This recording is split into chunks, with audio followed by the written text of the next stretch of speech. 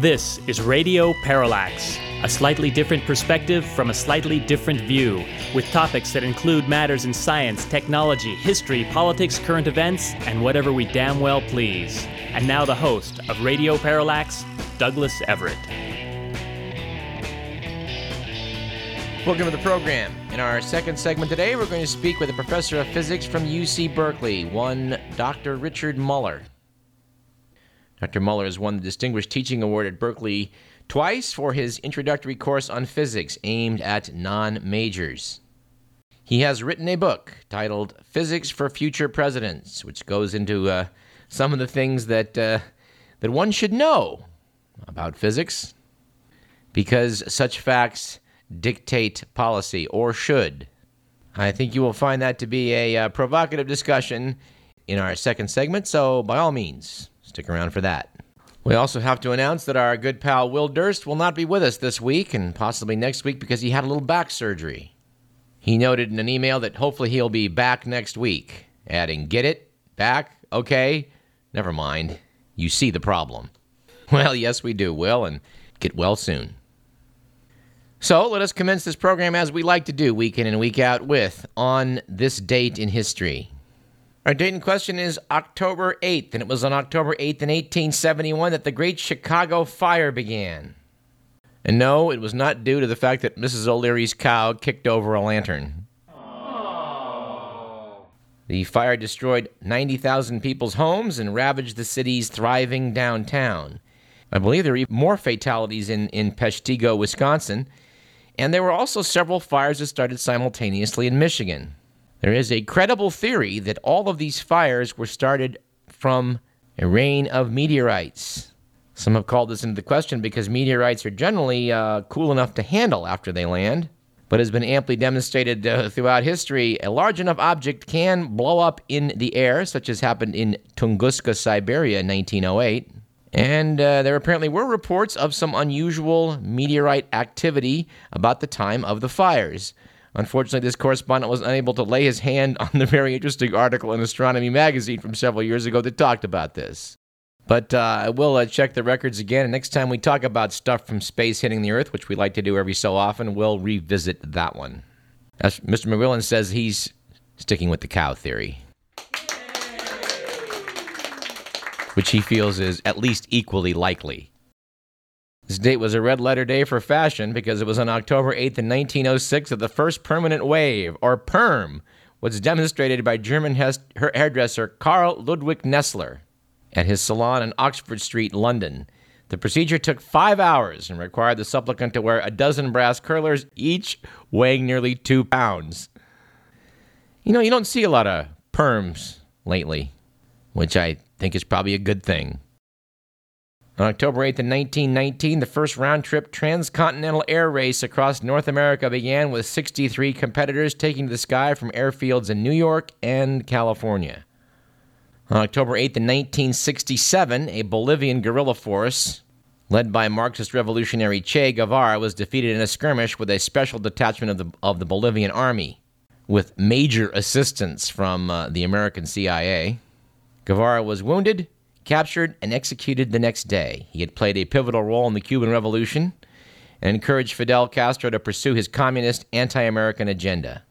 Since his death, Guevara has been idolized as a hero of leftist Third World revolutions, and he's certainly the poster boy of the Cuban Revolution. 2 years later, in 1970, Russian author Alexander Solzhenitsyn, a leading critic of Soviet domestic oppression, won the Nobel Prize in Literature. And finally, in a rather dark day of American politics, on October 8th, in 1998, the U.S. House of Representatives voted 258 to 176 to conduct impeachment hearings against President Bill Clinton. The charges: perjury, obstruction of justice, witness tampering, and abuse of power in connection with an extramarital affair.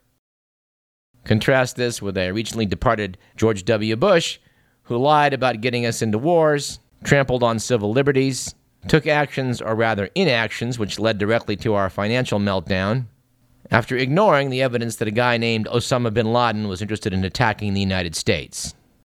He completed his term of office without any charges of perjury, obstruction of justice, witness tampering, and abuse of power.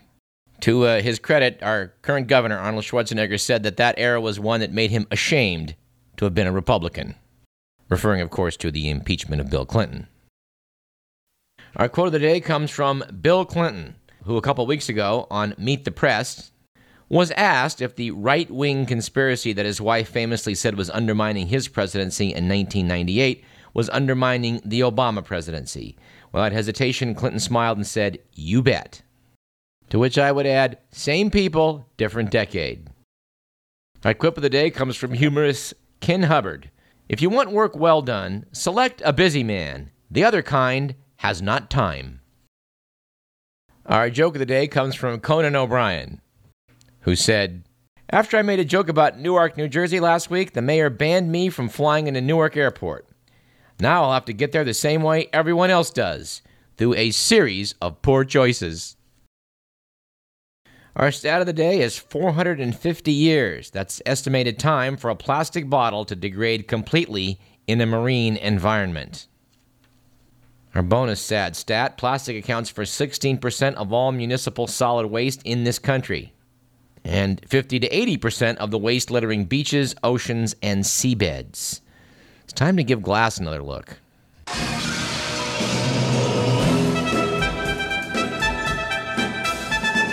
All right, let's see if we can't move into the good, the bad, and the ugly.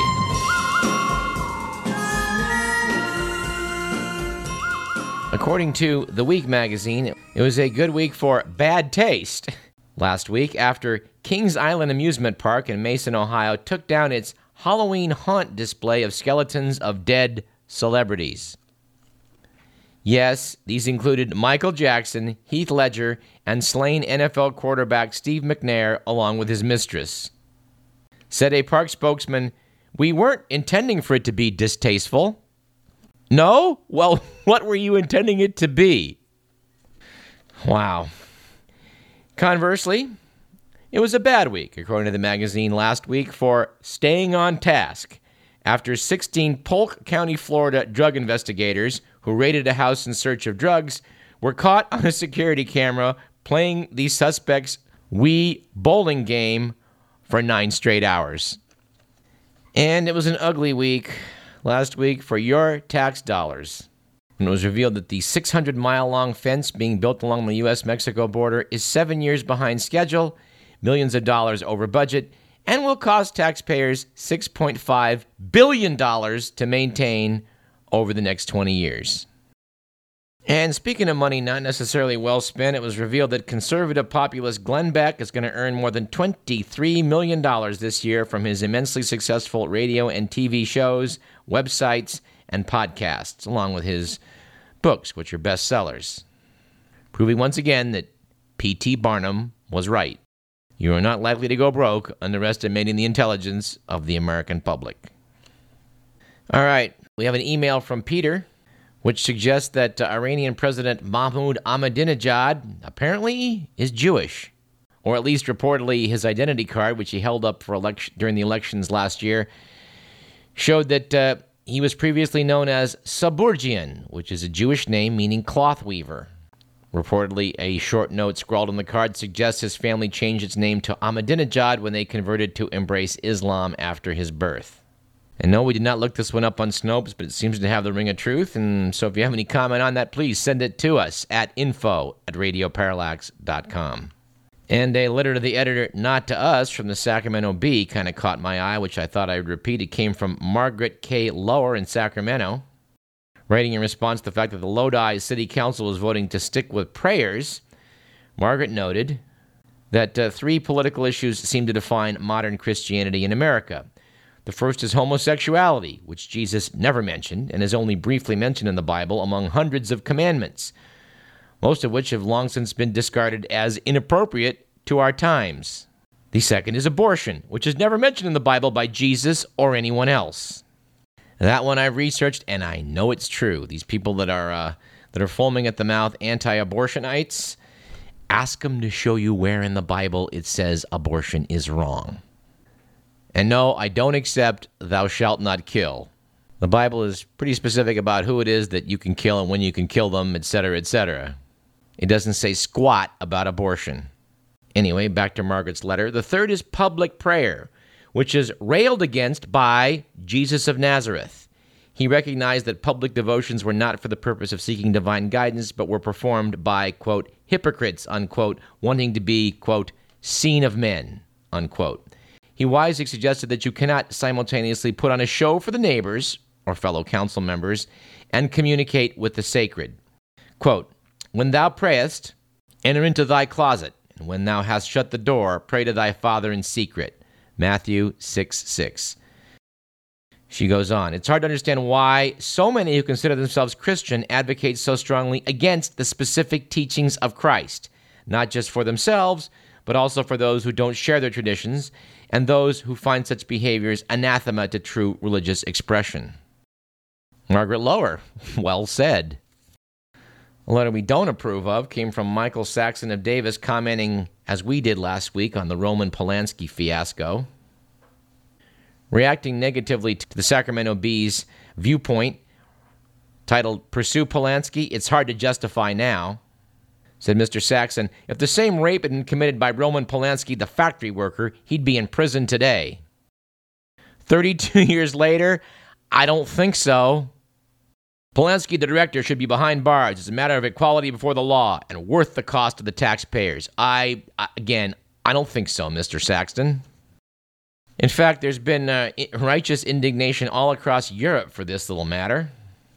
Luc Debrain, writing in Switzerland's Le Temps, said, Polanski isn't the first great artist to be hounded out of the U.S. In his day, Charlie Chaplin was persecuted because of his taste for young girls. During Chaplin's divorce from Lita Gray, whom he impregnated when she was 16, as his wife, by the way, the American press went wild with revelations of his so-called perversion. Later during the McCarthy era, he was accused of being a communist, and he ultimately fled to, of all places, Switzerland. How ironic that it's we Swiss who have now denied Polanski sanctuary. By the way, during Charlie Chaplin's divorce, this is in like the late 1920s, it was brought out that he was a pervert, or at least the prosecution tried to claim he was perverted, because of the fact that, according to his wife, he had enjoyed performing oral sex. In his defense, Chaplin told the court, that's something all married couples do. A fact which was hotly disputed by Americans' guardians of public morality. Of course, commenting on the fact that the Swiss are a little bit rubbed raw by the fact that the U.S. has leaned on them to reveal some of their bank accounts to the IRS, France's La Tribune noted that Switzerland has handed America a poison chalice in the form of assistance on the Polanski case. You want judicial cooperation? All right. Here's your judicial cooperation. President Obama is now caught between two fires. His friends and supporters in Hollywood will be clamoring for Polanski's release. But if he makes the slightest gesture of sympathy for the director, the moral right will pounce, saying he's defending a sex offender. Boy, I wonder if that is what's going on. Commenting in America, Cokie Roberts said, he's a rapist. As far as I'm concerned, they can take him out and shoot him, which is quite a lovely sentiment. The Washington Post has noted that Polanski's victim, now 45, says she forgives him and does not want a trial. It's been pointed out that Polanski has an understandable fear of irrational punishment. His mother died in Auschwitz, and in 1966, police briefly considered him a suspect when his pregnant wife was murdered by the Manson cult. Said Patrick Goldstein in the LA Times, California's justice system is in crisis. You'd hope that LA County prosecutors had better things to do than hounding a film director for a 32-year-old sex crime. And good God, we agree. But of course, the opinions you hear in this program do not necessarily represent those of KDVS, our sponsors, or the Regents of the University of California. And regrettably, also the LA County Prosecutor's Office. All right, and speaking of the LA Times, I don't know if any of you caught the excellent special that was on PBS on Tuesday. I happened to be reading The Week magazine at the time, noting that it was describing a documentary about the Chandlers and their times. And I immediately flipped it on and caught most of it. It was a tremendous documentary, which I think I'll return to talking about in our third segment today. God, we're still doing follow-up. Okay. The California Aggie football team went to Boise, Idaho, and acquitted themselves well. We were fearful that the fifth-ranked Boise State team would run up the score on the Aggies. But noted Mike Sullivan, writing for the Sacramento Bee, the contest will be forever noted in the record books as a UC Davis loss. Yet the winning team was feeling a lot worse afterward than the losing squad. Undermanned UC Davis put quite a scare in the number 5 Boise State on Saturday night before succumbing 34-16 at Bronco Stadium in a contest that was surprisingly closer than the final score. We played some very good football. We really did, said Coach Bob Biggs. We played a very good football team and sparred with them the whole game. They were just a little better. They outpointed us when it came to the end. Final score in that game was 34-16. But apparently the Aggies were in it up till the last touchdown was scored. All right, and some follow-up we did reading Marcos Breton's excellent column on the homeless a couple weeks back. We have an article in the Sacramento Bee about this ongoing problem. Bee columnist Ginger Rutland noted that the homeless issue was Bee editor and columnist Ginger Rutland said that as Joan Burke, the tireless homeless advocate from Loaves and Fishes, has said repeatedly, the safe ground movement is a response to an emergency, not the usual natural disaster kind of emergency of floods, fires, or hurricanes, but a slow-moving series of catastrophes that have driven a sizable number of people from their homes. Well, Ginger, with all due respect, we disagree. We're particularly unimpressed by the article Homeless View, A Way Station to Recovery by Joseph Krantz, described as a homeless leader. Said Mr. Krantz, Sacramento's infamous tent city has Sacramentans living under third-world conditions. A safe ground would provide a safe and sane alternative that could be implemented before the coldest months of winter.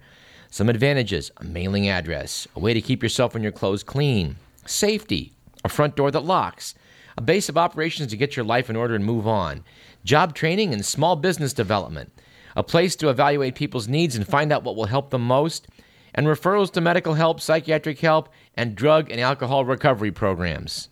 Gee, I guess he left off that vacation in San Diego and the new car, which these people have earned because of what exactly? Commenting on this idea for a safe ground, local business owner Steve Ayers said in the Bee, this is one more solution being forced on the city and the River District after we've accepted more than our fair share of homeless and transient services and shelters. Several other cities have implemented tent cities utilizing various modes. A critical feature has been the selection of a location that is removed from the inner city. This model limits potential issues with neighborhoods and businesses, lowers the need for security, and promotes a shift from reliance on services to empowerment and self-sufficiency. In addition, this model protects the tent city residents and adjacent neighborhoods and business dealers from various predators, including drug dealers. And best of all, we like the commentary by some Sacramento police officers, Mark Zulis and Mike Cooper, who said the following. Many have asked us, what do you think about the idea of safe ground? We believe safe ground is a great temporary step toward a real solution. This begs the question of what a real solution is for the homeless community. For many years, the homeless community has received food, clothing, and services without any requirements or expectations to make lifestyle changes or seek solutions to the root cause of their individual issues. A safe ground that provides free land without rules and expectations to address the problems that created their homelessness would only continue to enable an unhealthy lifestyle. They went on. A major contributor to the homeless problem is Loaves and Fishes, which is named for the miracle of Jesus feeding 5,000 people with a few loaves of bread and fish. Was it Jesus' intent to feed them every day for 25 years? Would it not be better to teach them how to fish, thus enabling them to feed themselves? Shelter is a step in the right direction, but it's a step to nowhere if we don't have the expectations that living outside is not okay and that people should expect more for their lives. Anyway, after the third or fourth burglary in my neighborhood, which may or may not, but I lean toward may, have been caused by homeless people moving through their from downtown to their encampment sites on the river, I'm just getting a little sick of enabling behavior. If you wish to help the homeless, I encourage you to do so. But I've witnessed downtown Sacramento dying off for a couple of decades now, in no small part due to the fact that there is an army of homeless people living in the downtown area. There's got to be a better way. Anyway, let's take a short break. You're listening to Radio Parallax. We're going to come back and talk about physics for future presidents. Stay tuned.